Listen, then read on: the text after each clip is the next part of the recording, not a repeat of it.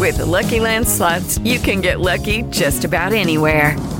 This is your captain speaking. We've got clear runway and the weather's fine, but we're just going to circle up here a while and get lucky. No, nothing like that. It's just these cash prizes add up quick. So I suggest you sit back, keep your tray table upright, and start getting lucky. Play for free at LuckyLandSlots.com. Are you feeling lucky? No purchase necessary. Void where prohibited by law. 18 plus terms and conditions apply. See website for details. Hey guys, it is Ryan. I'm not sure if you know this about me, but I'm a bit of a fun fanatic when I can. I like to work, but I like fun too. It's a thing. And now the truth is out there. I can tell you about my favorite place to have fun. Chumba Casino. They have hundreds of social casino style games to choose from with new games released each week. You can play for free anytime, anywhere. And each day brings a new chance to collect daily bonuses. So join me in the fun. Sign up now at ChumbaCasino.com. No purchase necessary. VGW. Void where prohibited by law. See terms and conditions. 18 plus. It is Ryan here, and I have a question for you. What do you do when you win? Like, are you a fist pumper, a woohooer, a hand clapper, a high fiver? I kind of like the high five, but if you want to hone in on those winning moves, check out Chumba Casino. At ChumbaCasino.com, choose from hundreds of social casino-style games for your chance to redeem serious cash prizes. There are new game releases weekly, plus free daily bonuses, so don't wait. Start having the most fun ever at ChumbaCasino.com. No purchase necessary. VGW. Void where prohibited by law. See terms and conditions. 18 plus.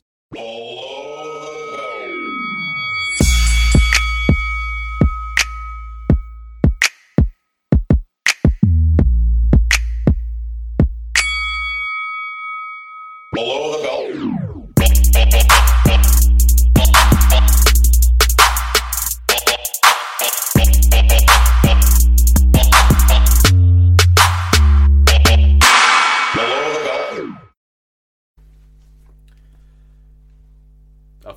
We're supposed to be fucking starting here, mate. I thought you were just putting. All right, I thought you were doing the test. I thought we were doing 1, 2, 3, 4. No, fuck that. I did it before you came. Oh, okay. Yeah, there you go. That's how professional we are. As soon as I do the point, that's it. It's meant to do like on TV where you go 3, 2. It's like some Stevie Wonder shit where he just like does all the vocals himself. Yeah. No, you're right. You're supposed to do You're right. You're supposed to do the 3, 2, 1. Welcome back to Below the Belt. Merry Christmas. Merry Christmas, Cal. Oh, Merry Christmas, Al. Merry Christmas tea. Happy holidays. Happy holidays. PC nice. shit, man. PC shit. Are you guys Christmas guys? Or you bar humbug guys? No, I hate it. Really? Yeah, I hate it. You've got a child. What the fuck is wrong with you? Yeah, but they're not old enough to do anything yet. Yeah, a year but still, though, you know. When they're a bit older, I like it. Yeah, because when you can get like those guns. Used to be able. You ever get those like laser guns where you put a chest laser on? Tag. You put a chest on, but if the laser hits your thing, you get a little electric shock. Yeah. Oh yeah, wow. Yeah. So you want to shock your child? Yeah. It's only a little one. It's like a little like a little buzz. Yeah. I don't mind it there itself. Everything around it's a bit lame. What's the best boxing present that you've had? What's the best boxing gift, birthday or Christmas present that you've had? I've only ever had one. It's pretty lame. What was it? Boxing monthly subscription.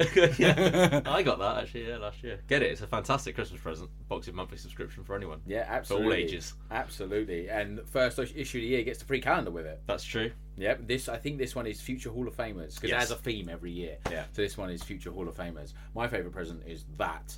The present I got last year for the people that can't see that. It's that's not great for the radio. It's a portrait of Lennox Lewis and Floyd Mayweather's faces merged together, and it's got like the Union Jack and the Star Spangled Banner in the background. It's the bollocks. Union flag, not Union Jack, by the way. Union flag sounds kind of. Union Jack is only on a ship. Is it? Really? I'm on form today. Yeah. What is the Union Jack? Ship? A Union Jack is a flag that's on the ship. Really? Why is it different? Union flag is just the. Does it look different? No, it's the same flag, but it's only Union Jack. It's just called it when it's on the ship. Yeah. Ah, how interesting. It's not interesting. We cover everything. Knowledge at this point. We cover everything on this podcast. Well, speaking of covering everything, someone who covered every inch of that ring on at the weekend was Billy Joe Saunders. What a performance! He was immense, wasn't he? I mean, best performance of his career. Yeah. I mean, it was just. I mean, I picked Lemieux in the fantasy league because I needed the points, but I thought if he's not lived the life which has been thrown at Billy Joe before, despite his numerous talents. Yeah. I thought if he ends up taking a couple of breaks and goes to the ropes, maybe Lemieux can fire off. But Lemieux's feet were just. He was awful. Wasn't awful. He? I mean, the difference between the two, arguably, was the feet because Billy Joe just fired that jab every time he saw him come and take a step in, and then I just boxed his ears off. What did you think? Tell us. I think every it was the classic boxer versus puncher kind of matchup. But Lemieux barely landed a shot. He barely landed anything on him. I think even if he would have landed something, I don't think it would have mattered too much because Saunders has never looked wobbled in his whole career. The most he's ever looked troubled was against Chris Eubank. That's the most I've ever seen. But I've never seen a leg dip from him in his whole career. He's got a great chin. So, and he was immense. He actually looked for the first time like a world-class fighter, like a genuine world-class fighter, like top 5 middleweight, easy kind of thing. Now he was anyway, but now he's right up there with Golovkin and Canelo and Jacobs, and he gives all of them a fight now. And just looking at that, it's like he gives all of them a fight. I'm not saying he beats them all, but he gives all of them a fight. What the fuck is that, Callum? It's Timmy. Can't you take a battery out or something? I can, yeah. Yeah, can we take a battery out of that? Yeah. Because that's just going to keep going Timmy every 5 seconds. Okay. Some kind of South Park money box or something. When I take the battery out, forewarning people, it's going to go Timmy a lot. Well, just put it outside or something. It's like, he's going to go fucking mad. This is amateurish. This is so professional. What are you doing now? Taking the battery out. Right, okay. T, Carry on. talk to me about Lemieux, because I watched it on an American stream and watched all the prep beforehand, and they were big on Lemieux, and I didn't see many people on forums either picking Billy Joe from the American side. I mean, whereas we were all pretty confident that he would do the job. I watched the someone had uploaded it to Daily Motion. Probably shouldn't say it on the pod, but anyway. So that had the US commentary, and Roy Jones was amazing, by the way, on the commentary. He was very insightful, called the fight very well. What surprised me about the coverage, they didn't refer to him being an Olympian. He's fought at a very high level as an amateur. He's got a lot of skills, and I also learned today that he lost to the eventual silver medalist in the 2008 Olympics. So he's no mug. And they just kind of thought he was just some kind of joker from the UK. I felt that he was going to win on points because, as Cal says, he's never had his legs dipped to anything. He's got a solid chin. He's got good fundamentals, and I guess he's kind of found his niche of Dominic Ingle as well. Interesting, isn't it? You wouldn't have. I mean, when that was announced, I was surprised. Surprised, I guess, but it was a bit like, We all thought he'd pull out, wouldn't we? I thought, 1 week to go, or he just pulls out, but he's lived the life. Yeah, and he's taken himself up to Sheffield. You saw all the rest of the Ingle gym there as well, which I thought was quite nice. Yeah. Whatever that means. Does it mean anything? I don't know, but it was nice to see. It obviously shows he's really knitted into. He's not like he's gone up to the Ingle gym and he's an outsider in the gym. He is very much part of the family, if you like. He's really knitted himself into the gym. The fact that Kell Brook was there, Kid Galahad, Tyson Fury was there. Tyson Fury's new trainer was there as well. It was he's clearly really, really thriving under Ingle, and perhaps it was just getting out of the same old environment. I think Mark said, when Mark was on a few podcasts ago, boxers a lot of the time when they're in the travelling community, they've got so much going on in terms of in the community that it kind of just affects the boxing, and it just seems like he's really settled down now, and he was in great shape, didn't he? He looked in great shape. He's been training so hard, and I think also that's helped him is that he boxed so soon after the Willie Monroe fight. Willie Monroe fight was end of September, middle of September. He's boxed again, middle of December. No dicking about, and got straight back in, and he looked good for it. He did. He looked really, really good for it, and it's gonna be interesting to see what he does next. I heard sorry, T, go on. I mean, that's what's interesting. I mean, does he mark time by? Well, I shouldn't really say mark time fighting Jacobs, but does he mark time fighting a Jacobs or another top middleweight, or does he just wait for Golovkin or Canelo? I personally think he should fight as much as he can. Yes, I agree, and I think the Jacobs fight, as much as on the surface of it with Eddie and Frank might look difficult, I think because of the respective TV deals now and this Matchroom USA, I actually think that might be a bit easier to make than perhaps it looks on the surface. I think that might be done. I want to run something past you because I heard today a snippet of a question that was put to someone was who is your British pound for pound number one right now, and a couple of people said Billy Joe Saunders. That's not outrageous. You look at that resume. Andy Lee, the Chris Eubank Jr. win ages brilliantly. Yeah, I'd have to say Frampton though still. Yeah, Frampton was up there. Even though Frampton may not have been at his best the other day, and he lost to Santa Cruz. I still think he's probably the most accomplished boxer on these shores. I mean, Saunders, it just depends. I think next year, if he continues as he is on the same trajectory, then 100%. I saw a tweet on Monday saying Saunders isn't up there with the elite at middleweight, and they put Demetrius Andrade in there. I'm like, come on. I mean, I love this. This is one of my favourite fighters. Andrade, I mean, after he smashed up Brian Rose, I've been a big fan of him. But this he's a light middle going up in weight. I think Saunders is definitely up there with the best. But pound for pound, British weight. To answer your question, I know it's difficult to put heavyweights in there with Anthony Joshua, but. I don't know. It's a good question. It is a very good question. I think Billy Joe Saunders, I wouldn't argue the toss too much about that, to be honest. George Groves, I think, is one of it. I think Frampton's a good shout as well. He's probably the most accomplished. Shows how far British boxing has fallen, though, isn't it? You've got things like that. I think Belly. I think Belly's not active enough. I think he hasn't been active enough of late. And the Hay win was good, but it does have a big asterisk next to it. BoxRec had Scott Quigg in theirs. Fuck me. But anyway, it's a good question. Maybe we'll spend a bit more time on it. That is a really good question. Yeah. I would George probably, or Billy Joe Saunders. I think Billy Joe Saunders is a good shout. Well, speaking of super middleweights, as those two are, one big shock that we had in the last weekend was James DeGale losing his IBF super middleweight title against Caleb Truax. That's it, yeah, Truax. I mean, I found that highly amusing. Purely because I knew what tweet George Groves was going to tweet exactly afterwards. The same tweet that DeGale tweeted to him, which I think is great. But yeah, I mean, my thoughts on DeGale. I didn't watch it live because I was in the States at the time and it was weird timing. But I watched it back and I thought DeGale looked. I don't buy the whole too soon after the injury thing. Personally, I just thought it looked like he hadn't been living the life, and I don't know how true that is. It's just a gut feeling where it just seemed everything was a couple of milliseconds off. Feet wasn't quite as good. That little pivot switch that he does, pivoting off the front foot, just wasn't really there. Yeah, I mean, I thought it was a deserved loss. In my view, I didn't see anything different. Did you? I thought he was really poor, wasn't he? I thought he was so poor. I thought it was mad that Steve Bunce thought he won by a round. I thought that was absolutely mental. Oh, well, I didn't see it because obviously I had to watch it on a different type stream. I didn't know that was the case, really. Steve Bunce had him by a round. Never in a million years did he win that fight. He was outworked in every round, and he looked like a shot fighter to me. He looks. The thing is with DeGale, and I said this a few podcasts ago, he goes life and death with everybody.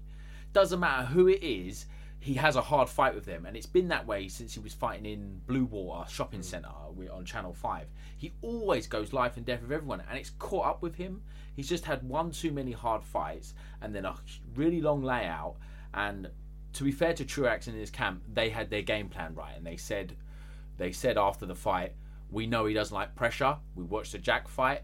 We pressured. And they just worked and worked and worked. And fair play to Truax because... fitness was unbelievable. Yeah, and he got knocked out in a round by Anthony Durrell not long ago. So for him to come back and win a world championship away from home, and our judges aren't the best, fair play to him, for coming over and doing the job. And he deservedly won the fight. DeGale, he's always gotten, really disappointing. Oh, I've come back too soon. And before it was the knee, and then it was, and obviously the shoulder injury was legit, but he's always got an excuse, and I find it really tiresome, to be honest with you.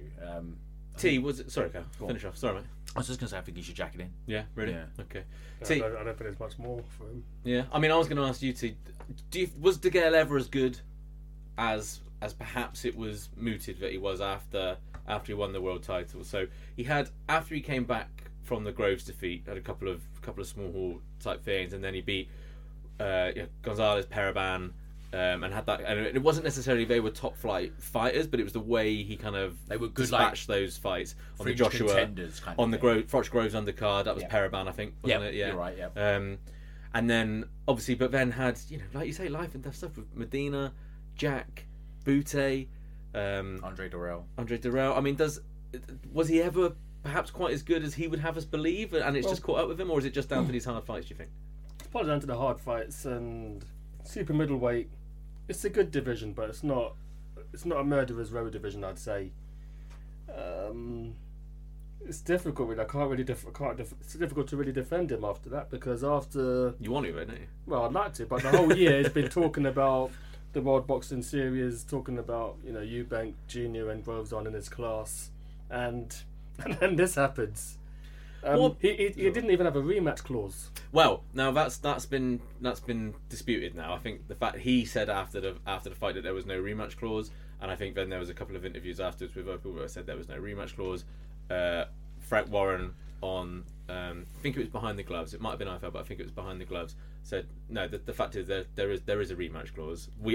Frank didn't put it in, but Al said that there was a rematch clause. Now whether someone's then just added past something that's been fixed afterwards, who knows? But apparently there is a rematch clause, and because I think Eddie Hearn got a bit of stick for then going out saying how much there wasn't and how amateurish it was, and the rest of it. So we'll wait and see about that. But I mean, like you said, you think he should jack it in now?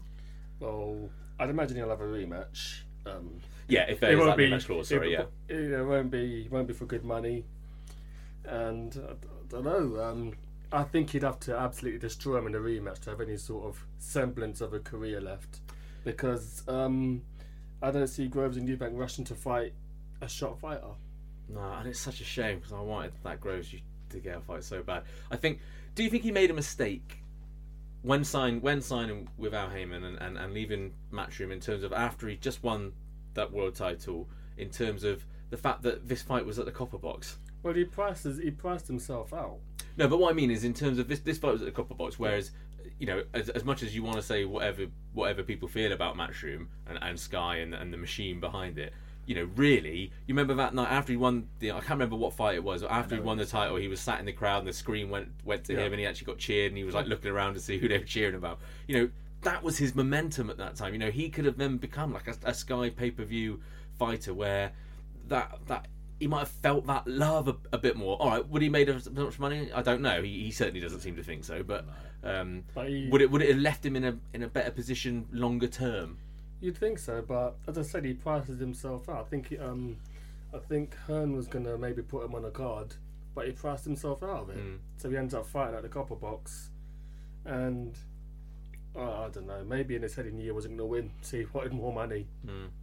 Fuck knows. We'll never know. It's not great. It's a shame, and it's a real shame, I think, for the division, because I think Groves and De Gale is something that we've all been waiting for a period of time, and it was all about when was the right time when they both got a belt and all the rest of it. When both were in a position to actually make some proper money. And now, you thought the negotiations were tough before. Imagine even if there was to be any negotiation of that, it's just not going to happen, is it?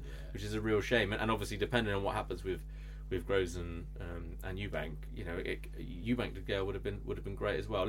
I hope he doesn't jack it in. I hope he does manage to get a rematch and he does put on a hell of a performance, gets it back, and we get those fights, because I've waited too long for those fights. I mean, the thing with boxing is, you can have all of your friends around. When you're in training, you've got all the camaraderie. But when you're in the ring, when in a fight, you've got all your corner around you. Yeah. They're all clear. It's just 3 of you in the ring, and it's lonely. And that's when you get found out. In no other sport do you get found out like in boxing. Yeah. If you're not living the life 100%, you will get found out. It's after the fight as well, because when you start losing, or if you just lose individually, that dressing room becomes empty. It becomes empty quickly. Well, yeah, I mean, I think Broner kind of had similar when he lost his first fight to Maidana. He had his getting his hair brushed and all the rest of it, and he went out pretty much the same with one other bloke, and they said success has lots of family and failure's an orphan. There you go. I'd just say a couple of things. The thing about perhaps staying with Eddie Hearn and all that, Al Heyman pays his fighters very, very well. So I don't think he made a mistake going with Al Heyman. And he got really good fights out of it. He got the Andre Dorrell fight out of it. He got the Lucien Butte fight out of it. He got the Badou Jack fight out of it. He got really good fights from signing. But the Medina Heyman. and the Butte fight were not stuff that we were particularly excited about. They were, not, I mean, it's like the Saunders fight. Not much of a profile in that fight. I mean, it's a brilliant win for Saunders, but about 10 people watched it. Yeah. And with De Gale, all these fights we're talking about, only the hardcore watched it. It doesn't really transcend.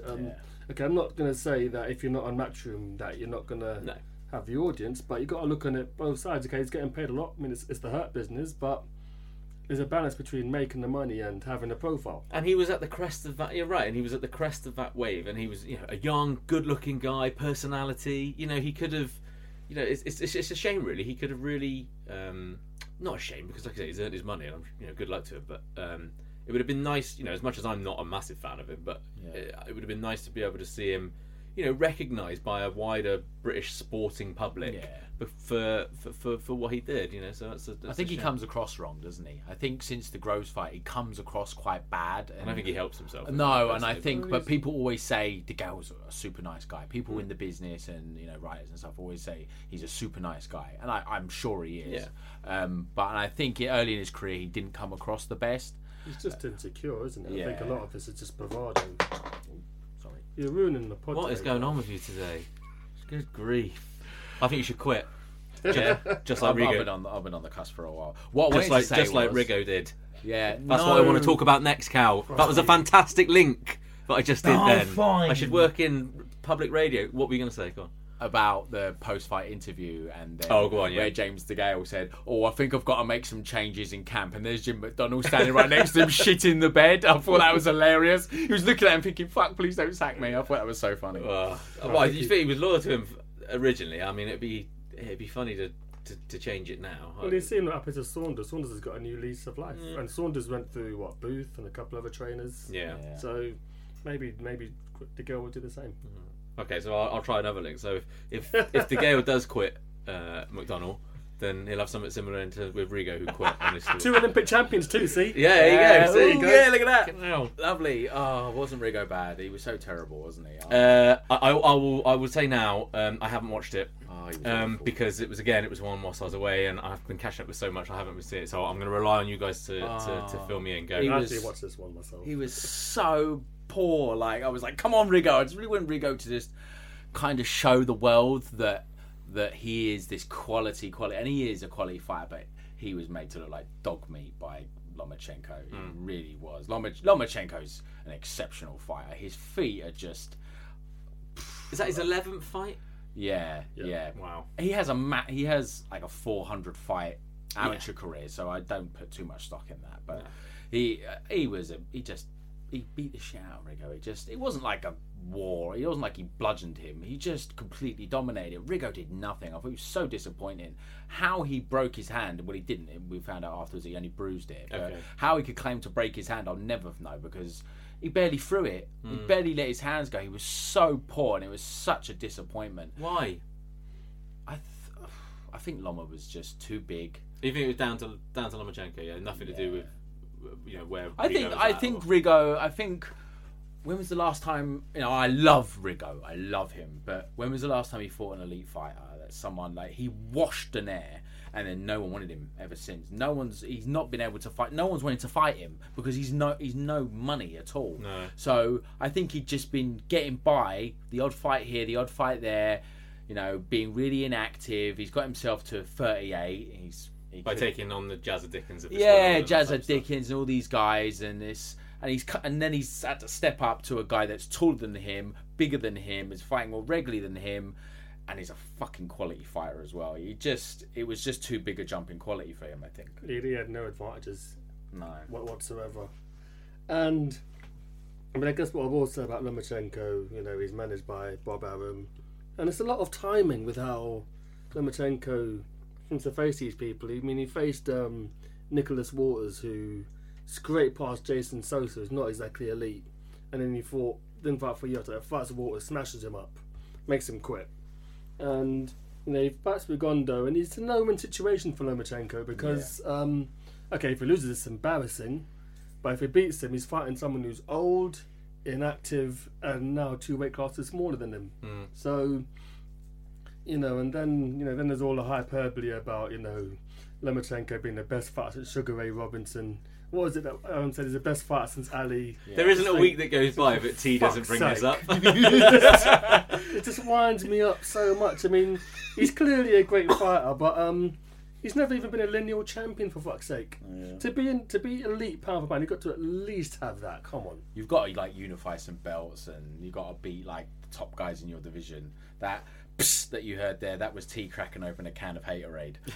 Mate. That it was I Lomachenko's. I can. Do you know what? I'm not gonna again. When we was talking about pound for pound in Britain, I said I wouldn't argue too much about Billy Joe Saunders. If you was to say to me now, Al, that Vasily Lomachenko was the pound for pound number one, I wouldn't argue with you too much. Yeah. And that's not based. I know you.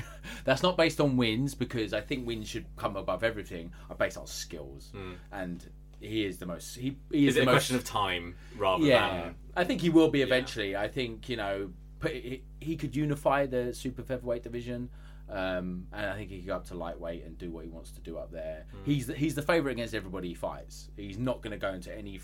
Maybe Mikey Garcia. That's the only fight I can think of where he could be an underdog, but I still think Lomachenko.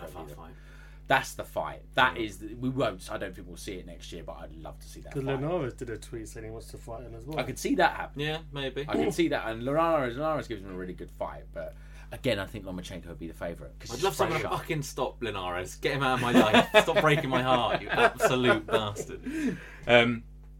Okay, but then another fight that was, a trade fight, a fantastic fight on paper that probably was watched by, a few thousand nothing people at home. And so where was it again? New York. New York, yeah. So they had like 3,000 or 4,000 there. Yeah, Such a, I know it's such a shame, really, isn't it? Because they're the type of fights that, well, not in the end because he quit. You don't want that as advertisement for the sport, but in theory it should be, which is a shame. To be clear, Lomachenko would have beat Rigo 2 years ago when the fight should have happened. I'm not saying that he wouldn't have won because it's just freshness, it's just skill set. It's just one of those things. I just think it's just the timing that Lomachenko's fighting people. I want Lomachenko to fight someone who's a similar size at the top of his game. He wins, but he needs to do that. Yeah. It's like it'd be like Crawford beating Gamboa 10 times in a row. I don't think that's. I mean, even after the fight, Lomachenko said, "You know what? I'm not that hyped about this win because he was old, he was small." Yeah, and to be fair to him. And that's it now for Guillermo. No, I want to see him come back and fucking completely just start smashing cunts again. Why though? He's another one. Well, he's not. You say he's not going to get any money. Oh, no. He's another one who prices himself out. He could have fought Frampton. He could have fought Quigg at one point, and he's just priced himself out. Those guys don't want to fight, Rigo. Yeah, no, and also there's no money in it. But they look at the risk reward, don't they? They say, look, I can give you this much. The hardcores, I love you if you take it. There's that much risk right up here, but the reward, because I can't stick it on pay-per-view, is gonna be down here. I do just kind of want to see it as a fan. Yeah. Once you're a fan of someone, you don't just stop being a fan of someone. I do. Yeah, you do. The thing I thought to myself the other day is that football, you can't change a team, but boxing you can go off people. Yeah, it's nice. I was a massive David Haye fan, and now I just can't get any enthusiasm for him at all. Yeah. And I'm a massive Rigondeaux fan, but I do think he needs to call it a day. Yeah, okay. You're right. I guess so. Well, we've got a bit of time because we've got a few different things coming up here. Obviously, at the end of the year, we're going to kind of recap the year, talk about fighter of the year and what we've got excited about and what's been disappointing this year. And we've also got something at half time, which is something a little bit different for you, which I'll let Cal talk to you about in a second. But while we've just got a smidge of time, should we talk very quickly about Conor Benn? Yeah. So, one of the best 6-rounders you're ever going to see. This was at York Hall on the Katie Taylor undercard. So it's kind of remind me of the opponent's name. Oh, you bastard! Oh, French bloke, Pernod, stuff like that. Yeah, that sounds right. Okay. Knocked down twice in the first round. Yep. Came back. Yep. And fair play, got the job done. But a really, really entertaining 6-rounder. Really entertaining fight, really close fight. A little bit of controversy over the scoring. Can we talk about very quickly before we get onto it? Ref scoring. Yeah, I don't like that. I'm not a fan of it personally. Why? The history of it. Any particular? Do you know any reason why that happens on smaller round shows? Is it just I don't know why that is. It's just something that's always happened. Because until the other day, because usually those 6-rounders, scorecards are not usually controversial. Yeah. So it's not something that's really popped into my mind massively. But then thinking about it earlier, I was thinking, really, why are refs scoring that? As if they've got not enough to think about, particularly if it turns into a fight like that. Yeah. Because these scores are all over the place. So what do you have at 57, 54? Yeah. So basically, what was it? Somebody put it on Twitter that even if Conor Benn hadn't scored the knockdowns in the last 2 rounds, he still would have won. Yeah, that is That's pretty mental, shocking. isn't it? That's ridiculous. Like, and that is, if there's a reason to stop ref scoring, it's that, because he's clearly got his scores all over the place. To give Conor Benn 57 points when he's knocked down twice, 3 times, whatever it was, you know, it was 3 times, wasn't it? It was twice, wasn't it? Twice in the first round. Yeah, knocked down yeah, again. 3 times. Yeah. How does he get 57 points? That makes no sense.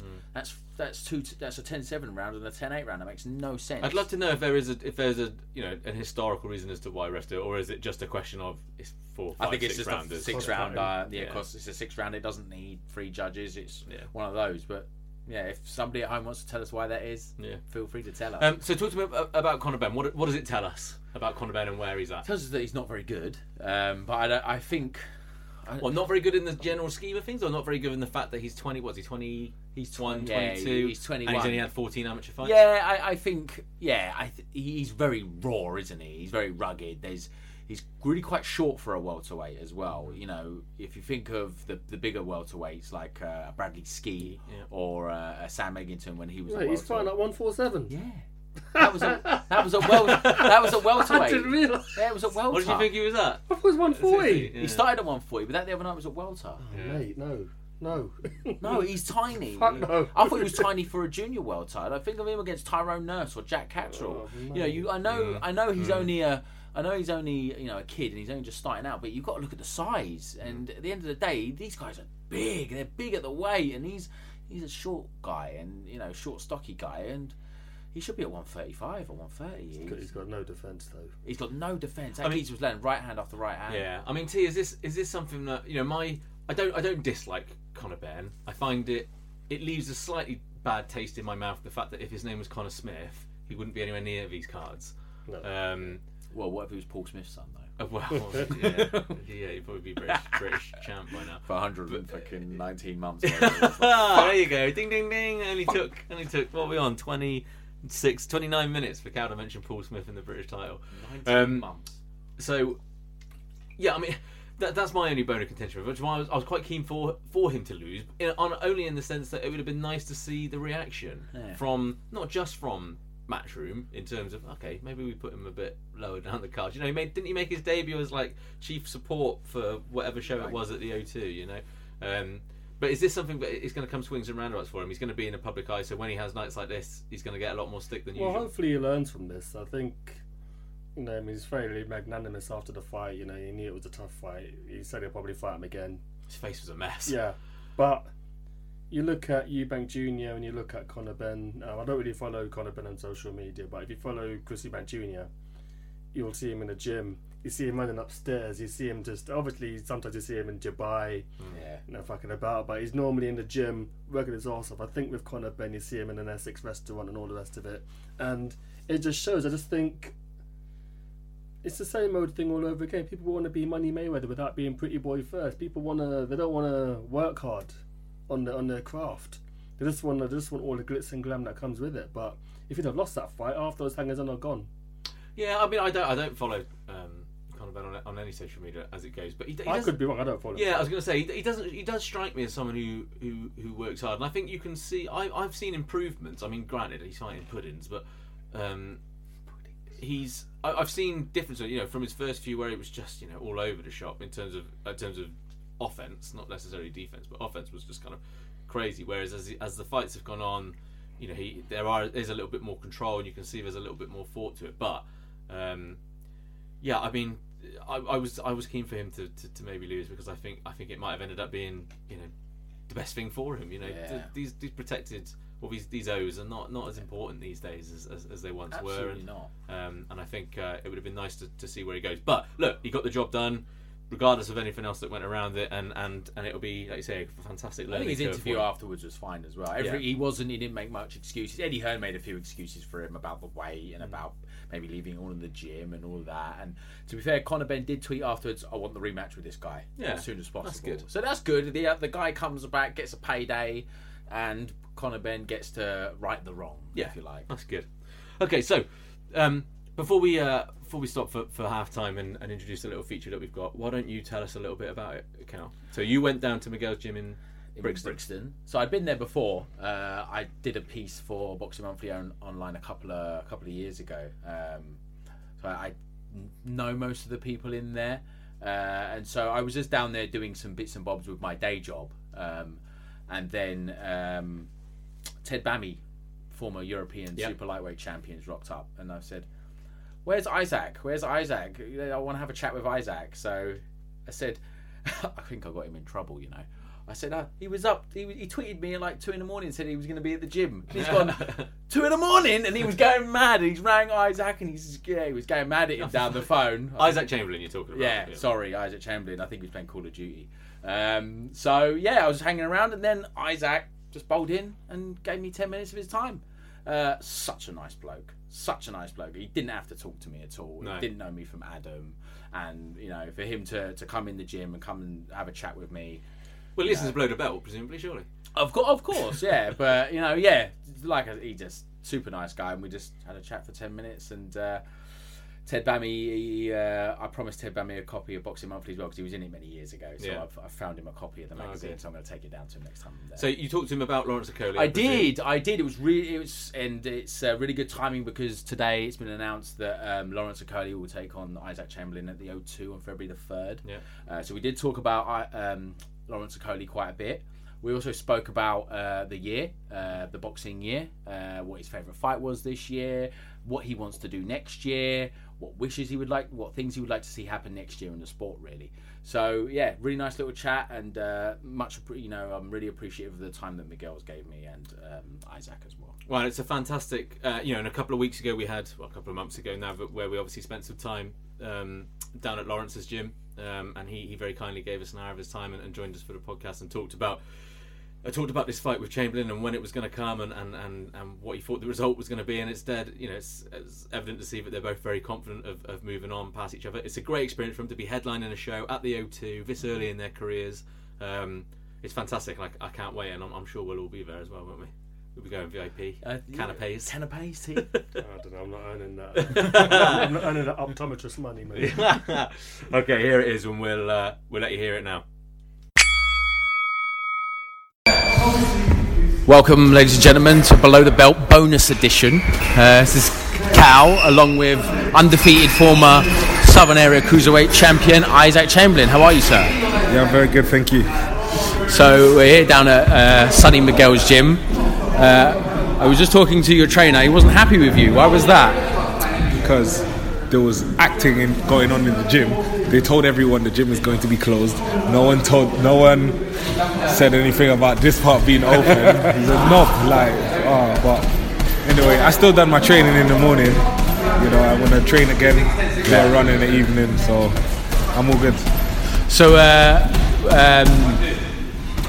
Ted Bammy's your trainer, former European super lightweight champion. What's he like as a trainer?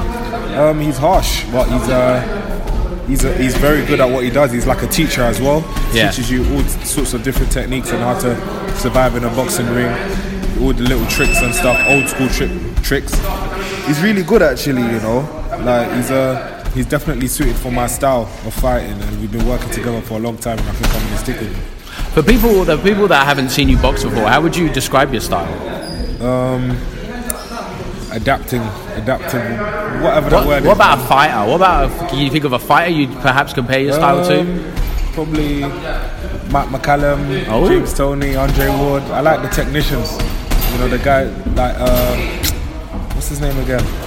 Michael Watson. Yep. People like them. You know, how they're technical and how they like to break fighters down and those type of fights. Be able to adapt mid-fight, adapt to different styles, things like that. You've got a date on the 13th, is it? Mm-hmm. At York Hall. Yeah. You're going into enemy territory over there. Any idea of an opponent yet? Not really. I think it's definitely going to be a title fight. Yep. So some sort of international belt. We tried to get the Commonwealth title, Luke Watkins, but I think he got a mandatory or he's fighting someone else. Okay.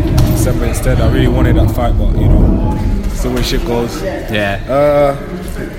But it's definitely going to be a title fight, and then obviously after that we're going to start sitting down and looking at fighting Okolie February the 3rd.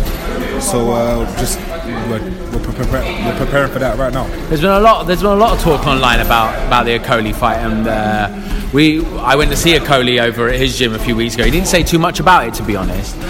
Where does all that come from? Is that just a gym rivalry? No, he was just, I don't know, he's a bit weird. Like, I think he's just a bit weird. Okay. Do you know what I mean? Like, because when he turned pro, he was talking a whole lot of rubbish, making raps about me, putting pictures up about me, and I'm thinking, bro, like, what the hell's wrong with you? But it's a good thing in a way that it brings entertainment into the division. You know, he brings entertainment, and all of us, and you know, the rivalry and stuff. Everyone loves, British boxing fans love a rivalry, and I think it can be built up very well. You know, especially for February the 3rd, it can be built up. It could be made a great spectacle. So I think, you know, I don't really know where it came from. He just started, you know, trying to act like a bully or whatever. Oh, okay. I mean, obviously, I'm not gonna just stand there and let him do that to me. Do you know what I mean? Yeah, no, fair enough. I think it's going to be something that's great for your career going forward. Having a domestic rivalry, having a big crowd, you know, and it'll prepare you for the bigger fights going forward after that. How long have you been training at Miguel's now? Oh, mate, I think about a decade or more than a decade now. I think about 11 or 12 years now I've been training at Miguel's. Because I met Sarah, she helped run the gym downstairs. She said that your mum dropped you off at 10 and 11 and a half, 12 11 and a half, 12, and then that was it. You were just here every day ever since. Yeah. She dropped me off because obviously where I was growing up there was a lot of gang violence and stuff like that, and my mum didn't want me to go down that route. Yeah. So obviously she was like, you got to get into boxing, you know. So when I'm tired from boxing, I won't be messing about and, you know, wasting my time on the streets. So I think it was a good thing, you know, because boxing definitely changed my life. Absolutely. It's a great gym. What would you say about some of the other? They do a lot of like anti-gang work here at Miguel's. What would you say about the work that they do here? Oh, it's amazing. You know, I'm all for it. You know, getting the kids out of the streets and out of gangs and out of gang violence to, you know, come into the gym and discipline themselves. You know, because boxing kind of it teaches you about life as well. You know, how to stay disciplined, stay focused, be motivated, no matter what. Yep. You know, and it has the best rewards. Absolutely. I was waiting for you to turn up. I was standing there with your trainer Ted Bammy, and he said, "Sparring tomorrow, champ." What's your attitude to sparring? Do you believe in gym wars, or is it very much about trying things out? I think it's a bit of both. You got to be battle hardened as well, but you got to add what you've been working on in the gym here into the ring. I think a little bit of both. Sometimes you got to mix it up. Yeah. You know, because nothing replicates a real fight than sparring. Yeah, no, absolutely. And in terms of current boxing, are you outside of being a boxer? Some boxers are massive fans, and some couldn't name anyone other than Mike Tyson, like Jamie McDonald, for example. He has no interest in boxing. What's your interest in boxing? Do you follow it as a sport? I watch every boxer. I watch old school fighters. I watch the new school fighters. I watch guys lower weight divisions, higher weight divisions. I watch every type of fighter. Guys in Australia, everywhere. You know, I like watching boxing. I like looking at different styles and how people use their styles to their advantages and all of those little things. So the next podcast we're going to do, it's going to be like a 2017 year wrap up, because it's been, I think it's fair to say it's been quite an immense year in boxing this year. We've had such great fights this year. There've been so many interesting spectacles. What would you say as a fan has been your standout moment for the year? Probably Joshua Klitschko. That was a great fight. That was a great fight. A great spectacle. How Joshua came back from, you know, getting knocked down and coming back to win. It was immense. Like, he showed a lot of heart and courage and bravery. Yeah, no, it was a fantastic performance and a real coming out fight for him. The last time I was here, it was before Joshua boxed Dylan White. This is obviously Dylan's gym. How did you rate Dylan's performance last time out, and where do you see him going next? What, against Hellenius? Yeah.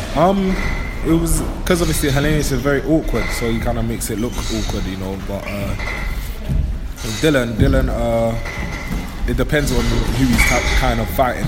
You know, Dylan's a very good boxer when he wants to be, but sometimes he might.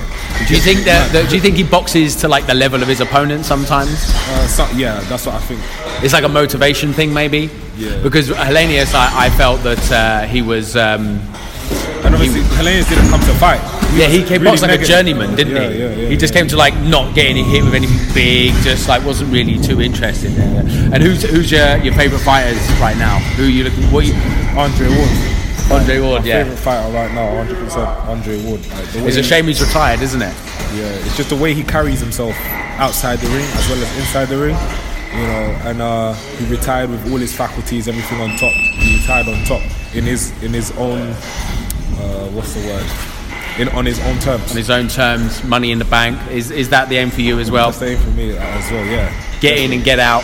As much money as possible, and leave a legacy. Absolutely. And for next year, what would you say your wishes are for next year for yourself and for boxing as a whole? What one fight would you like to see in boxing? What for me? For yourself and as globally as a sport. Let's start with yourself. Myself, I just want to be in big fights. You know, obviously that's going to start with me versus Okoli on February the 3rd. Yeah. Get some titles, win a British, win the Commonwealth, move on, European, world, move on. Yeah. And the fight that I really would like to see is Deontay Wilder and Joshua. That is it, isn't it? It's a big boy fight. There's a heavyweights, that's the fight, absolutely. All right, I'm going to leave you to train. I know you've got some running to do. Thank you for your time, sir. Yes. Hopefully I'll see you soon.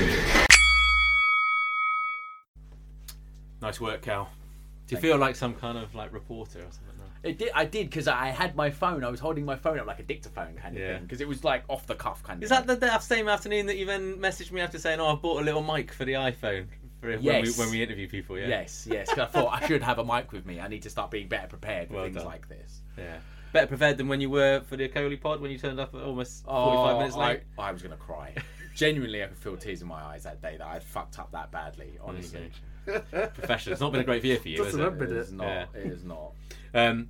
So let's, off the back of that, let's just remind ourselves about Lawrence Okoli and Isaac Chamberlain, both undefeated, both matchroom fighters. But it reminds me a bit of Groves v. DeGale because one's an Olympian and one isn't. Yeah. So I guess the Olympian has got head in the bill, and Chamberlain's kind of in the background. So it does have a bit of that element there. And if they sell this properly, really, this is something beef matches like this, and with the Sky as a platform. They go after that kind of football market. This is something that could actually become quite big. Really, if they sell it the right way, and if it's the dream really for them is if it ends in any form of controversy, that becomes a rematch, which then doubles it in size. Really. Oh yeah, I mean, I think if one of them gets knocked out in 2-3 rounds, then it doesn't mean much at all, does it? It could be curtains. I'd have said if one of them gets absolutely battered, but if it's like 12 rounds, rock 'em, sock 'em, robots type thing, then maybe. It won't be so bad because my thinking of this fight that you got two fairly fresh fighters who are unbeaten and they're not really protecting their own. They're just kind of going for it. And we saw earlier on this year with O'Hara Davis v Josh Taylor, and I hope this trend continues. Are you surprised it's come this early? Yeah, because there was when I spoke to Isaac at the gym, it was looking like it was on, and he mentions it as obviously the people have just heard. He mentions it quite a few times about fighting Okoli in February, but then it went really quiet, and then we started to just hear whispers that they're not going to do it now. It's too soon, and I kind of saw the sense in that. I thought, it's a bit soon. Neither of them have much name value yet outside of the hardcore. Really, let's kind of let it build a little bit, and let's get them on the Joshua undercard. Let's kind of get them building up a bit. And there's no belt.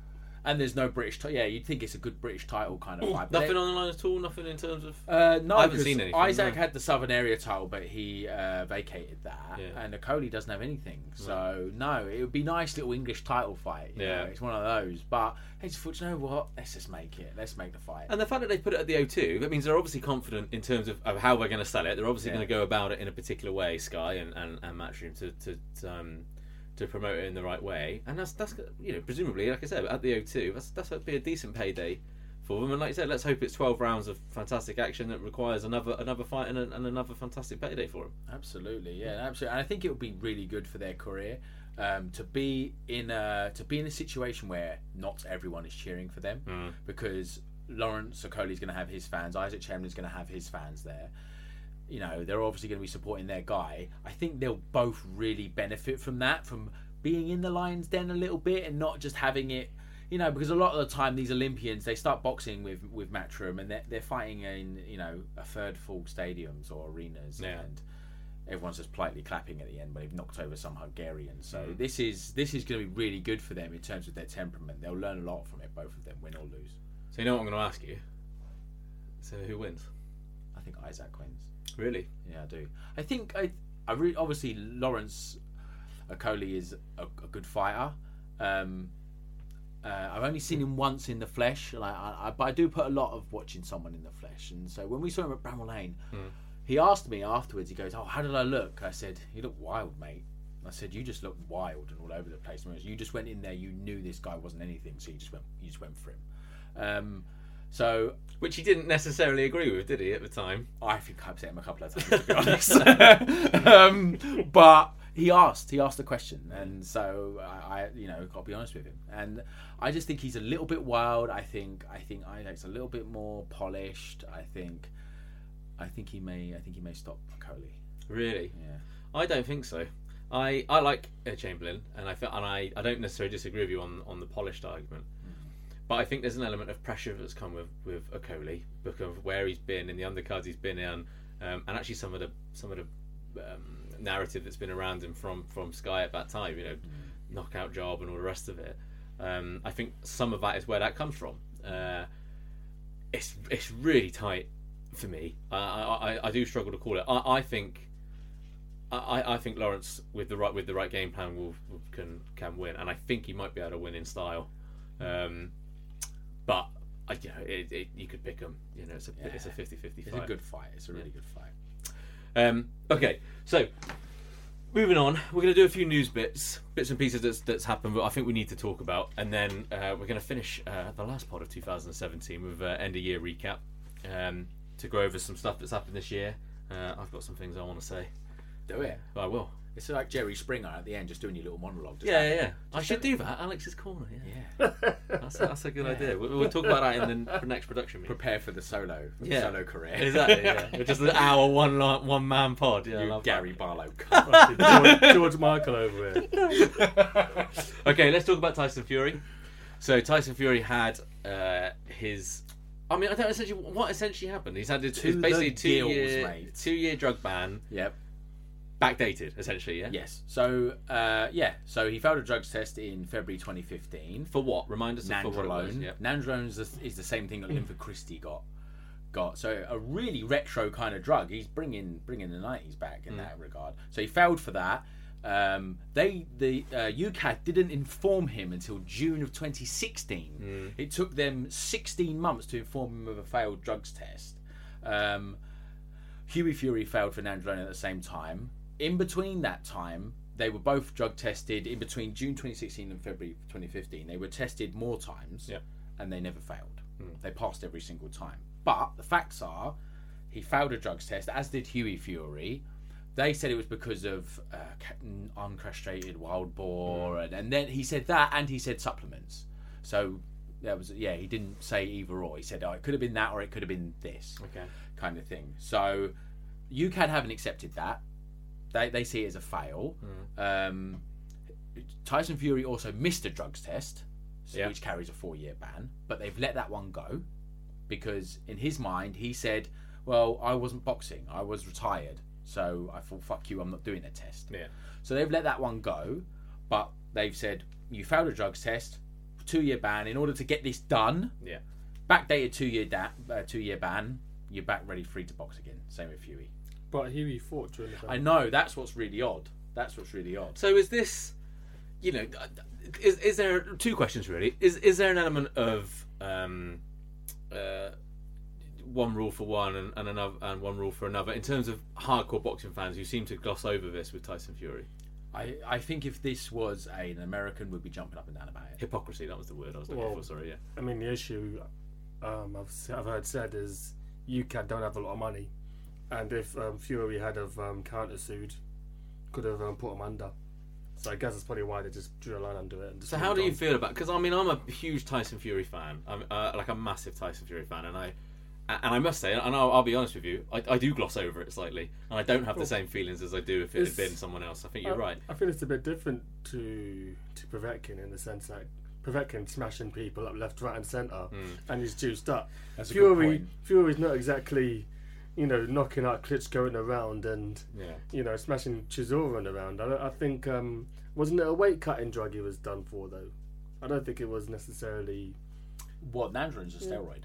But is it a weight cutting? I thought it was weight cutting that was essentially. I don't know. But is this the point though? Is there too much grey area with it for the fact of why people haven't gone right? You're bad, and Joshua's good. In terms of that side of things. He is a drug cheat, but I don't think he'll ever be called that in the UK. See, it makes me feel uncomfortable when you call him that, and I can't tell you why. Because really, if you took his name out of it and said Boxer X, this is the situation, I'd say it. That's the thing. If it was Louis Ortiz or whatever, you'd call him a drugs cheat. That's what he is. He was banned for taking drugs. However you look at it, but that was my phone. Sorry, it's my bit of professionalism. He's a drugs. He is, but I think all I would say is the fact that he passed tests afterwards for 16 months, and this is without him knowing he's failed, I think paints him in a better light than other people. Yeah. But you got to, you got to treat him the same as you would anybody else. And if it was somebody else, you'd be like, it's a fucking cheat, So are you happy with the way it's resolved now in terms of this backdated thing? Yeah. Do you think everything, all in all, when everything's come out in the wash, we're back to zero essentially? We're back to zero. An interesting sideline is the Christian Hammer fight. Was you there with me, T? No, you wasn't. I've never seen it. On the undercard of Chris Eubank Jr. against Fedor Chudanov, or the other Chudanov. Can't remember. It wasn't Fedor. It was the other one. He boxed Christian Hammer, beat him in 5 rounds. He was quality. That's been changed to a no contest. Sorry, I missed that. Who are we talking about? Tyson Fury's win over Christian Hammer. Oh, I see. Okay. Was changed to a no contest because of that failed drug test. Oh, okay. That's damning. Yeah. For me, that's quite damning. I can almost forgive him for that because how much time, how much of my life seemed to suck away when I watched Hamer and Povetkin. With the Povetkin fight the other day, I get what you're saying with the Tyson thing, but I think after everything that has come out in the wash, I think we're back to. Like I said, I think him passing all those tests afterwards, he was tested like 7-8 times afterwards in between him failing and him being informed of the failure, like 16 months. I think him passing all those tests shows him in quite a good light. I think perhaps it was wild boar or whatever the fuck. Okay, so what do we expect now, T? 2 free fights before the Joshua fight can happen, or he'll have a fight judged by referee. I'd imagine 6 rounder. I don't think he's going to fight Joshua in 2018. Hearn's making good noises about them two fighting, but it would have to be something like even if it was 20, you'd be talking September. Well, so at the earliest. Than that. I think David Price would be a good fight for him. Yep. And get a few rounds under his belt, but it's good for the heavyweight division. I've seen some noises from Joshua and Hearn that Wilder's been unreasonable with his demands. I don't know. I mean, are they scared of Wilder? Didn't they say Parker was in one being only? But they're saying only realistic, but that's realistic to them, And as much as Joshua is, incredible and brings in what he brings in. They talk all the time about his legacy and it not being all about, necessarily all about money for AJ. Well, then you're going to have to go and prove it. But they made a good point about percentages and the amount of money. So Wilder will think he should get 50-50. But when it's 5-10 times more than what he's got before, he might have to be a bit realistic. Because I don't think Wilder made a lot of money fighting Stiverne, for example. No, true. But then are we at a point where Matchroom and Hearn and Sky and AJ have to realise that look, your legacy is going to be tricky. You better hope to God that Fury can get back to fighting weight and is ready to go, because you'll always, no matter what you do in this sport and during your time, if you don't end up fighting Tyson Fury for whatever reason, that will always be a question over you.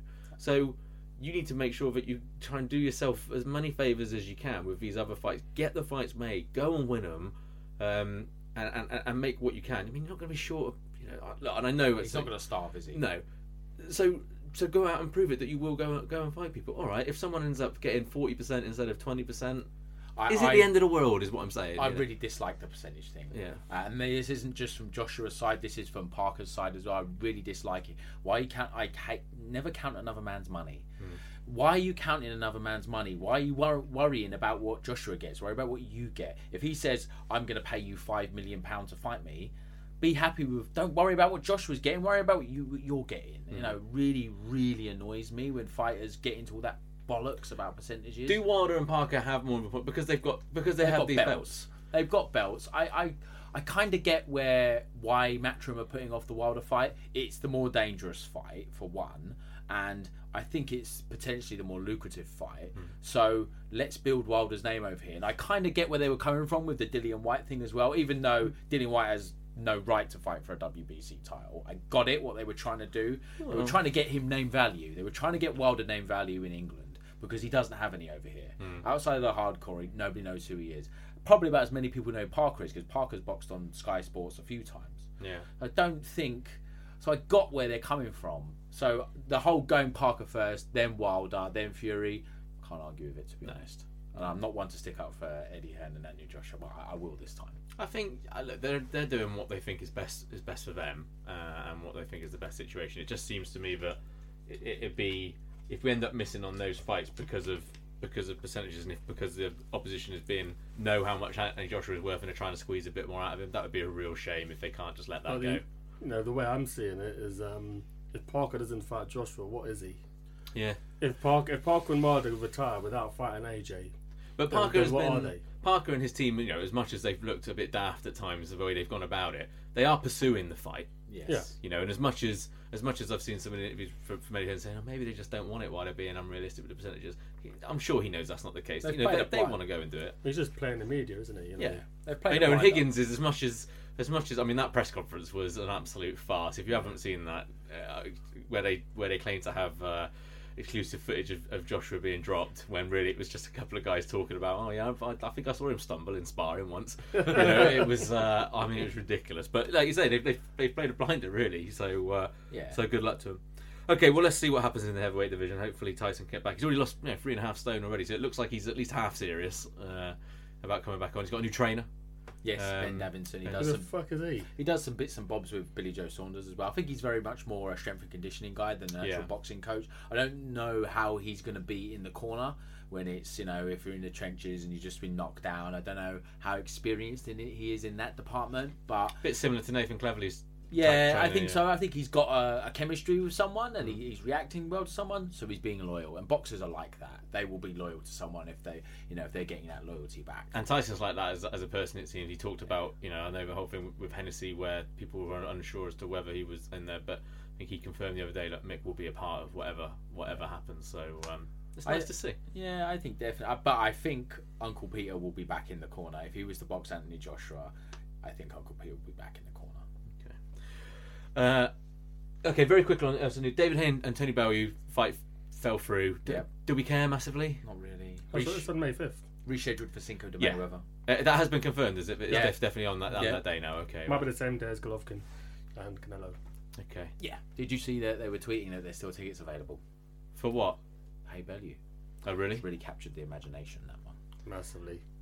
I think it's like it had a shelf life, that rematch. I think and I think this may harm it. They'll do all right at the end of it. But, they'll be fine. It'll be sold out. Yeah. People will go, I need to be seen, and drink prosecco. And did you feel sorry for Tony Bellew in any way? Not really. No. Well, not really. The fact that he's going through a tough time at the time. I think his brother-in-law died, and it was a tough. I didn't know. I think there was a lot of pressure on that camp to try and keep going, and it was coming up at a bad time, and then it's pulled out again. Do you have big fights like this where this is Tony Bellew's career making, really, isn't it? His last two fights in terms of that wider British public or British sporting public. Obviously, it fills through, and he's worked hard, he's trained, he's ready. It wasn't that far away from the fight; it was a couple of weeks, wasn't it? And so I do feel bad for him in that sense. But this is David Haye. You know, I remember being in New York, finding out that the tickets I'd got for Hey Fury were no good because that had been called off 8 days in advance. You know, 8 days before the fight. This is David Haye. This happens. And Tony Bellew knew that, so there was always a chance that his body was going to break down. Yeah. As it did in the first fight, as it probably will in the rematch. It's David Haye. He's a broken man. Yeah. Okay. All right. Well, fair enough. Let's see what happens with that. One thing that isn't on the news, but we did want to talk about before we start talking about the year and recapping that, was some comments made by Curtis Woodhouse. It was a while ago now, but it did rear its head again on Twitter a couple of weeks ago, where he essentially talked about people having opinions on boxers and their performances who have never stepped inside a ring, and that their opinion essentially doesn't matter, and is not worth anything. I can't remember the exact. He did say taste the leather. Yeah, which might be the new name of this podcast. We might rename it to Taste the Leather. Yeah, actually, that's a good point. That is a good one. Yeah. Well, I mean, okay, so look, let's start with in there. In terms of not just in boxing, but in terms of sport, if you have not played that sport at a particular type of level, does it make your opinion less worthy than someone who has? I think it does help you to have experienced what the guys in the ring have experienced. I think it absolutely helps you. But I think you can, like, Jose Mourinho is a fucking good football manager, and he's never played football at any sort of level. So I think, but he has played. He's played down the park or whatever. You know, it's probably a bit better than down the park. Wasn't a high level pro. I know what you're saying. Is it different for boxing though? In combat sports, it is quite different because so you got the Lemieux fight, and I think after 7 rounds it was clear he wasn't going to win. He could have quit, but he didn't. Yeah. Rigondeaux quits, and people like myself have never boxed, and he's a fucking idiot for quitting. But we'll never know what it's like being in the trenches, having to bite that in your gum shield, fighting a fight that you know you've lost, and keep going and going and going. So, from that point of view, it's difficult to really empathise. It's easy for me to sit on my couch and say what's he quitting for. So, there are some aspects of sport where you're not going to have a valid opinion on it because you've never experienced it yourself. I don't agree with him because what he was saying was you shouldn't even be talking about, and you're not a real fan. It's Robbie Savage stuff, isn't it? Yeah, which is nonsense. What I do believe, and I believe this in sport, I believe this in life in general, you know, whether you talk about politics or whatever, right, is if you are experienced in something or an expert in something because of what you've done, your opinion holds more weight than someone who has not done that. I think that's the same for football. I think if someone has played the game and at a particular level, it doesn't even have to be a massively high level, just being in that environment of a dressing room, playing 11-a-side football to a decent, you know, even semi-pro maybe to an extent, I feel that you have a weightier opinion than someone who has never done that at that level. Now, does that mean your opinion's right? No, of course it isn't. But is it something that people should maybe take with a little bit more reverence than someone who hasn't? Yeah, perhaps. If there's a bit of ambiguity between the arguments and there's something to be looked at, then yeah. I think with boxing it is different. I mean, I could turn around and say to you two now, look, I've had 3 fights, so you know it might as well just be me talking because your opinion doesn't matter, which is nonsense. Yeah. So again, I think there is an element in the fact of when after my first fight. You do have a complete different appreciation for everything that you've been talking about. Like I'll sit there and talking about Lemieux's feet or whatever being slow and the rest of it. You know, I won't be thinking that if in my next fight, if I'm having my head jabbed off, thinking, oh no, I'll just move my feet a bit quicker because it doesn't work like that, you know. So I think he's right to an extent. I think he was wrong about the way he went about it, and then to call people not real fans because. Being a fan is about caring about something, being passionate about a sport. It's not in his interest to say that though, no. Because ultimately, you know, real fans aren't paying his mortgage, you know, based on his metric. People who are paying his mortgage are people who probably never stepped inside the ring, who are fans of him. So you can't turn around and say, well, you know, you've not boxed, your opinion's not valid, unless you think I'm the best fighter in the world. It just doesn't work that way. There are, as I said, I don't think it's a bit more nuanced in saying if you've experienced it, you know, your opinion carried more weight because there are some sports people who, you know, have fought at the highest level and their opinions are fucking dreadful. Yeah. But it's a really fascinating fascinating discussion, because when people say that, I think, why? In your opinion, their opinion is garbage, but then your opinion is one that's come off the back of not doing what they've done. So who's to say that you're not in the wrong for it? Well, okay. I'll talk football. Okay. I really don't want to. Yeah. But Paul Merson said that Leicester are going to be in the top 6 off the back of a couple of decent results. Mm-hmm. They got steamed last weekend. Who did they play? Was it Palace? Yeah. At home, they got absolutely tanked, right? So, he's played the game at a high level, but he's talking rubbish. I think with boxing being a combat sport and being where they always say your life's on the line and things like that, I think there's certain things that us as fans can't say. I think I find it really distasteful when people call fighters pussies or talk about, and that's a word that's used quite a bit online, pussies, or you quit, or all of that sort of stuff. I find that sort of thing really distasteful. I really don't like that. But I think you can get an appreciation of the sport. I think you can get a really strong knowledge of the sport without doing it. Some of the greatest trainers of all time haven't boxed at any sort of level as well. Are they the exception to the rule, though? This is my point, and I don't disagree with you. Yeah. But are they the exception? So the trainers, you mean? Yeah. I mean, but take yourself for example. So you will have far more knowledge than I ever have about boxing. Yeah. But as far as I know, you haven't gone on into a ring or walked in there. So there's only on the cobbles. Yeah. Really? But look at these hands. Not smooth as a baby's ass. You've made me forget my point now, but. Yeah, I think you're right. I think people can garner a knowledge of a sport by watching and by appreciation and by their intellect, being able to watch something and break it down in their mind and understand what's happening. But I think you're right. I think there is a line where discussing people as describing people's personality traits or their reactions to things that happen in that particular sport or in the ring, which I don't think fans, they can comment on it, but they have to then expect, if someone's going to bite back, then that might be the bite back. But then is this all part of the game? Because you want fans to be engaged and to get passionate about stuff, to get angry about things, because it makes them either want to pay to come and see you lose, or pay to come and see you win because they love what you say. That's the era we're living in. Everybody's got an opinion. Everybody with a social media account has an opinion, and you can actually, communicate with fighters or sportsmen directly now, and give your opinions. I could have tweeted Rigo and said, "You're a fucking idiot for quitting. What are you quitting for?" But I don't know. I've never been outboxed by one of the best boxers on the planet for 4 rounds. I don't know. It's really fascinating, because I must say, over the last, and I said we didn't want to talk about football, but it is what drives me mental about football: punditry and loud opinion from in football, because it's our national sport, so it gets obviously a lot more coverage. About things that I'm like, how on earth could you possibly know about any of that?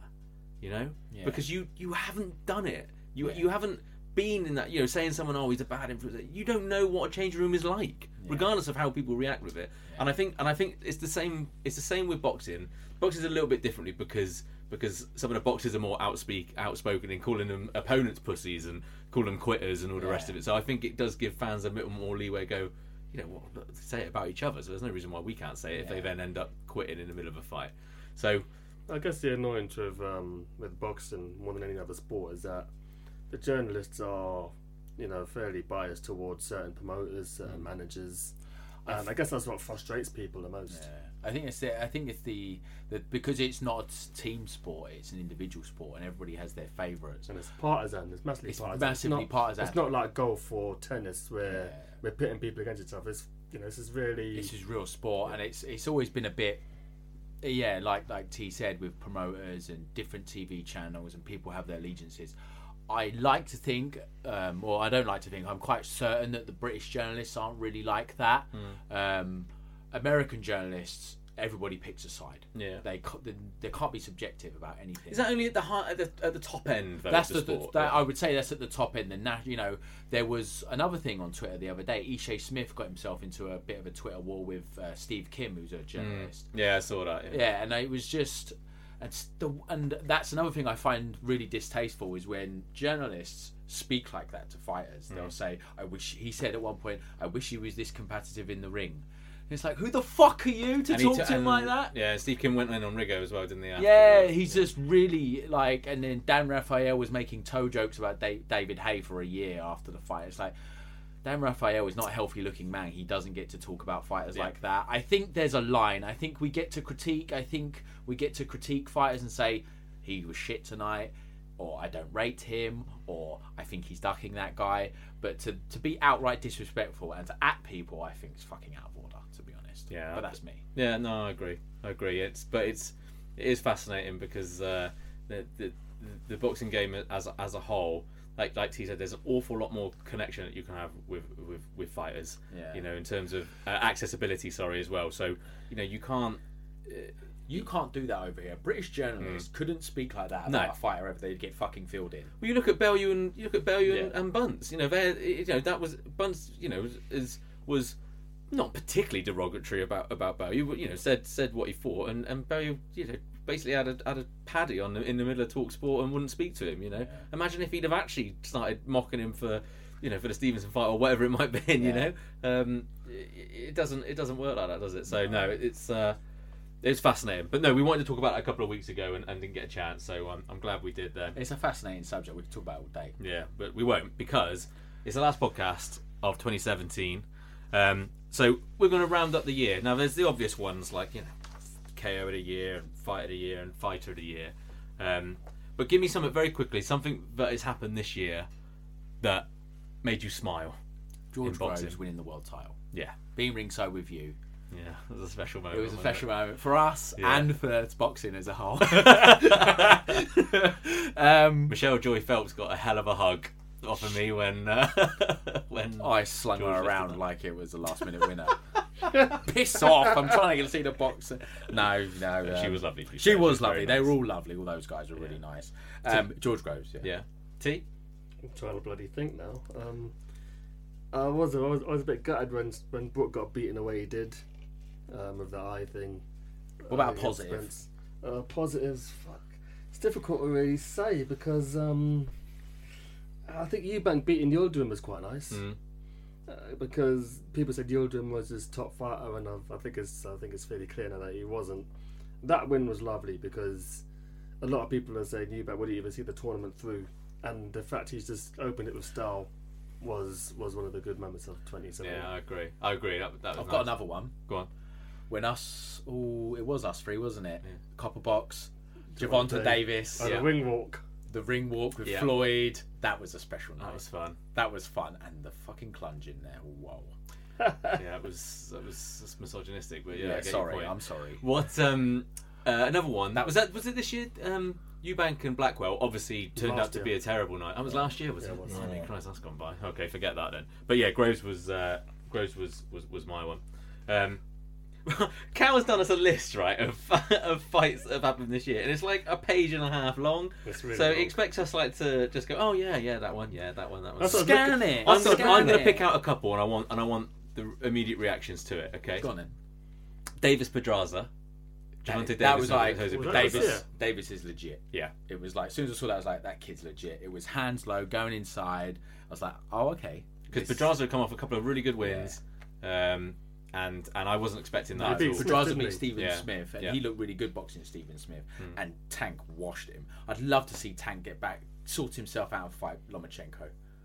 I'd love to see that. Lomachenko because he'd believe Tank, he'd believe it. He'd believe he can win. Yeah, he needs to sort himself out though. Mayweather won't put him in with him either. No, he needs a fight first. He needs to get a world title and then fight Lomachenko. Obviously, we had Andre Ward and Kovalev. I screamed. Too. I screamed when he stopped him. When he hit him with that body shot and then followed him around the ring, I screamed like a girl. That was beautiful. But we've had these fights. This year, it's been a good year, haven't we? For fights in terms of fights that we've wanted to get made. People not fucking about, getting on and getting these fights made. You know, another. So we've, Ward Kovalev was another one. Canelo and obviously Triple G. Yeah, one of the biggest events of the year. Yeah. Yeah, one of the best fights of the year. Well, it was a really good fight as well. Canelo showed he's got a chin. Golovkin showed that he's a legit pound-for-pound player. You know, he hadn't really beaten anyone until then. And then he goes, there's a really close fight with Canelo. Most people thought he won it. That was the only negative. The only sour That was the taste only that leaked thing. it with the scorecard. Yeah, It would have been not. I think I met up with a lot of the Boxing Monthly guys the other day, and we all kind of agreed that if it wasn't for that one bad scorecard, I think everyone would have looked at that as a positive. Yeah. It was just that one horrible scorecard that kind of just ruined it. yeah. Even if it had been 115, 113 Canelo, I think the bile wouldn't have been so bad. Mayweather McGregor, that's the Well, one. I knew you were going to bring that up. I was going to say, do we Screamed. just gloss over it, or does was it a have great a place event. in? It was a great event. It show. All I would say is that shows you that you can't rule anything out in boxing. Absolutely There's nothing. No. nothing. You think, oh, that won't happen. Yeah, Mayweather McGregor happened. So if that can happen, anything can happen. yeah, you're probably right. I think I was going to say we would kind of gloss over it, but I don't think we can really, can we? I mean, anything else? I mean, you've got these lists in front of you. Is there anything else that pops out at you? I mean, for me, Groves Cox actually, which actually for as long as it lasted, I actually thought was a great fight. It was entertaining. It ended in a fantastic shot, way. Yeah. All British fight in a tournament in London. I thought that was. Wait, did Eubank win the IBO this year? Yeah, it's in February. Is that a really good year? IBO? WBA, you mean? No, it's in IBO. IBO. No, Eubank Jr. Oh, you Eubank said Jr. Groves, sorry. Eubank Jr. won the IBO, Yeah. and he fights Arthur Abraham, and Yordan was pretty decent, yeah. I think in terms of I haven't put that down as like an award for the end of the year, but as the most improved fighter of the year, I'd say Eubank is in there. Well, he stepped up and he's looked at home. Yeah. I'm still not. I love him, right? Yeah. But I'm still not. If he goes and beats George, Well, that fight will Everything. that fight will answer everything. yeah. But I'm still not convinced just yet. Well, that fight will, as I said. Yeah. I mean, I agree. I mean, he's still got ways to go. I wouldn't say he's pound for pound level yet, but if he beats Groves and beats him convincingly, then he's answered pretty much every question. Who else has had a very good year? So someone like, Terence Crawford, right? And I know it's not been as it's not been a blockbuster year necessarily, but again, sneaking towards that point where he's on that pound for pound list as well. For me, he's number one. He beat Postol last year. He was last October, I believe. Yeah, Crawford's pound for pound number one without a question. I think he's Cleaned out 2 divisions. Yeah, I mean, I think as well, but in the general view of things, he doesn't seem to be though, does he? And No, Ring Magazine have Golovkin. I think ESPN have got Lomachenko. Yeah. I think Boxing Monthly were about to do ours very soon, so keep an eye out for that. For me, it's Terence Crawford for me, and Mayweather said so as well. So Floyd said it. So we've talked about a few of the fights that have happened this year. In terms of the fight of the year, I think, and I can't look past Joshua and Klitschko, to be quite honest with you. As an event, it was a good fight. I don't think Joshua obviously went into deep waters and saw what he had in the tank, but I don't think he'll be happy with their performance. No, but in terms of the fight of the year, we're talking about in terms of enjoyment and excitement and everything that you look for in 100%. Because I think when I bought the pay-per-view, I thought, what the fuck is this? And then round 5 and 6 happened, and then it's like, whoa, did not see that coming. I thought it had everything. Yeah, I thought it had drama, both men going down in the glamour division in a stadium, with everything on, how much was on the line for both guys really. Joshua losing in front of that sort of crowd, record numbers and on TV. I thought it was gone. Yeah, I mean, and I had a little scream. I had a little scream when he went down. I screamed. But not because I wanted him to lose, just because I was like, fucking hell, this is... Yeah. Well, there's something romantic about the old champion coming back and giving it one last go. There's something really romantic about that. And when you followed up, for fuck's sake, when you pick a fight of the year, one category you look at is swings of momentum. And there was round 5, round 6, it just swung one way, swung the other, and then round 11, and then it was just you can't look past that. There's not many fights that get me out of my seat, but that was one of them. Yeah. The only other one, and it wouldn't be better than Joshua Klitschko, but the only one when you mentioned it to us earlier, Karen, the first thing that came to mind was the Gonzalez and Rungvisai, the first fight. Oh god, yeah. That was a quality fight. Which was just, I loved every second of that. Not the result obviously, but that was another one that I thought in there. But of course, that division is never going to get anywhere near the exposure, even if it hadn't been Joshua Klitschko. It doesn't matter who it was. White Chisora I was lost here. was it? fuck's Yeah, sake. It's not on the list now. It was on the Well, no, it's just undercard coming of off my head. Joshua. Jesus It was Christ. Joshua undercard and for was it Melina or someone Yeah, else? yeah, you're right. Oh yeah, were we there? No, well, I wasn't. No. Okay. Oh, Who were at no, Brazil? No. Oh, that was it. Yeah. Jesus. Josh Taylor, O'Hara Davis. Yeah, that's was a gutted. good fight. I got that It was a wrong. good fight. I got that very wrong. I think 2018, this time next year, Taylor will be on the brink, or maybe have a version of the world title. Agree. Yeah. Now that Crawford has gone up, it's wide open. All the belts are vacant. He's getting one, Yeah. no doubt. Very soon. It's fucking huge for the weight. Yeah. How do you guys feel about how Josh Taylor's been since then? In Love terms it. in terms I of have no digging him problem out- with no problem digging at him all. out in No, the- yeah, no problem at all. I don't like it Why? because he's beat Davis fair and square, made Davis quit, mugged him off, but I don't throw that phone out the fucking window. Yeah, I'm sorry, that outweighs Timmy. I'm just going Does to it? put Timmy on Just the table. mute it. Anyway, I turned it off. Go on.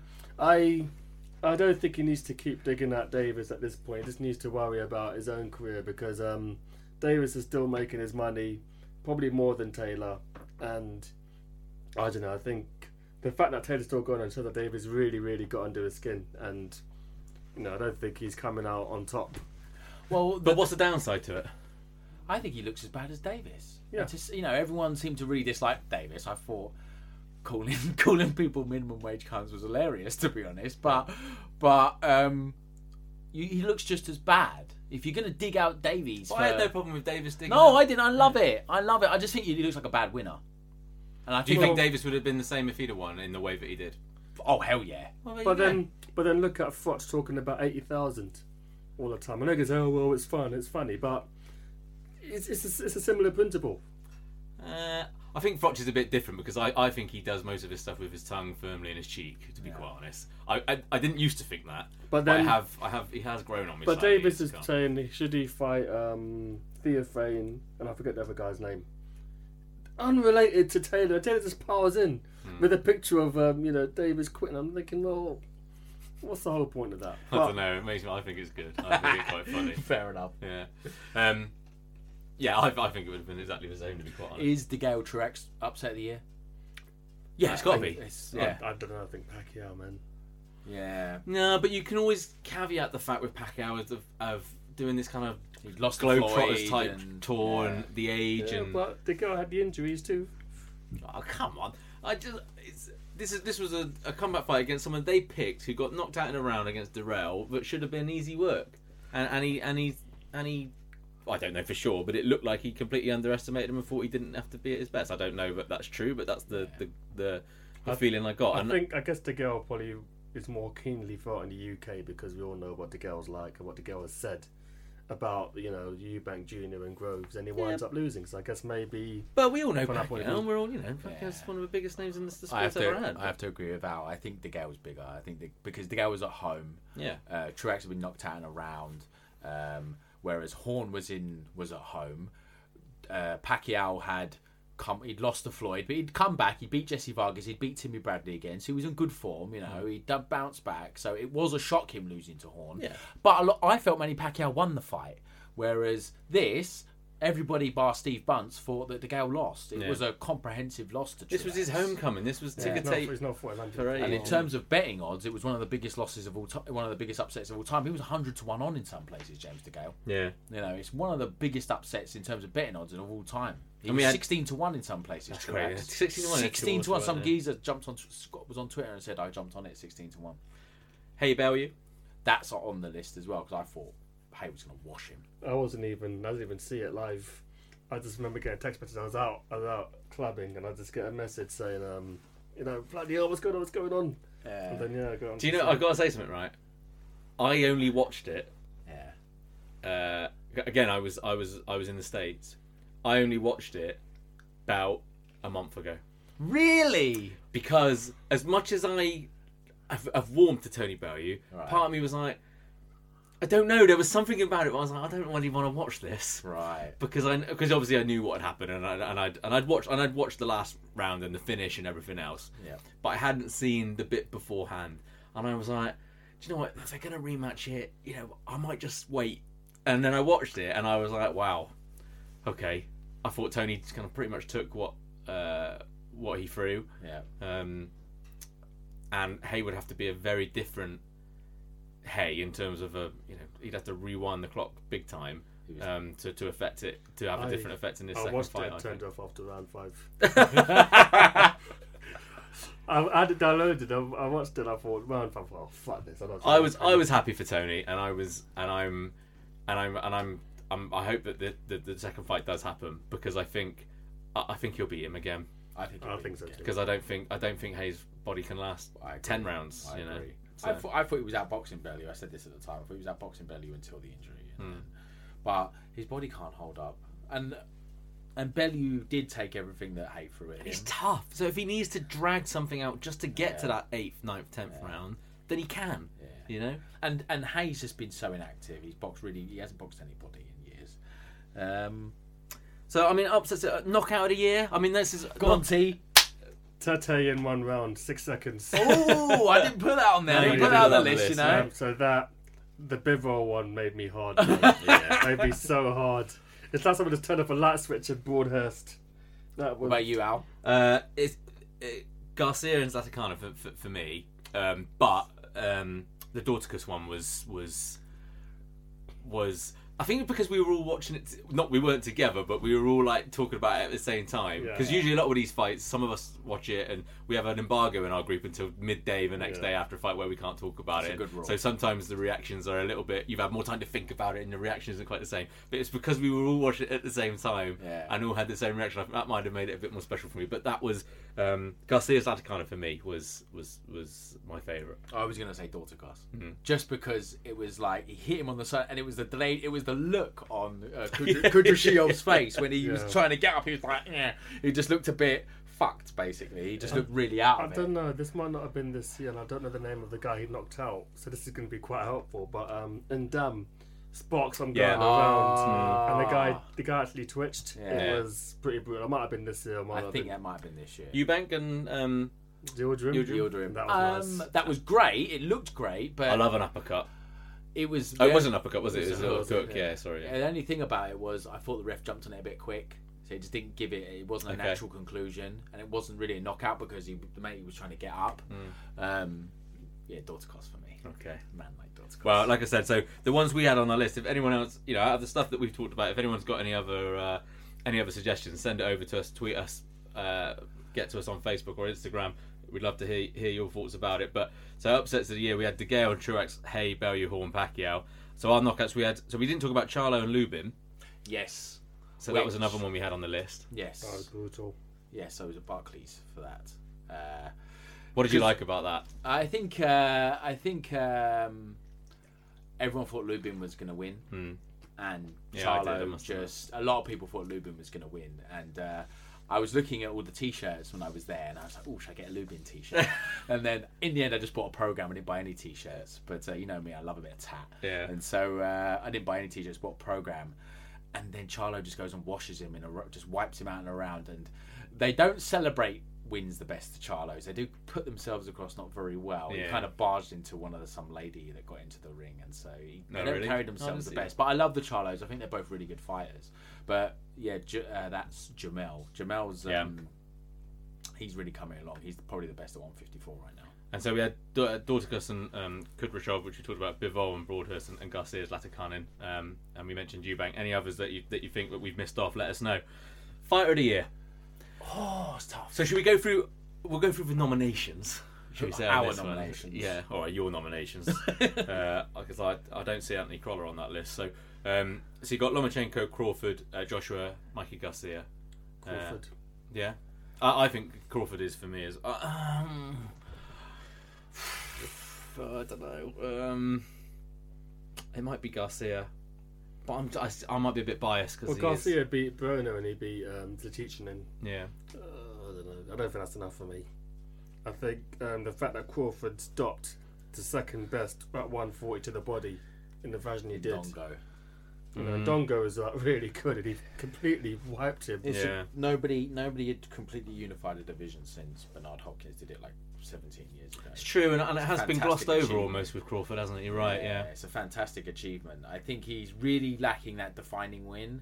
140 wasn't, the best stars, but Dongo had washed Ricky Burns. He'd looked great when he came over to Scotland and boxed really well. And so, yeah, I would go with Crawford. I would have him as my pound for pound number one. I would probably have Crawford as fighter of the year. I think you're right. I think on balance you're probably right actually. What about British fighter of the year?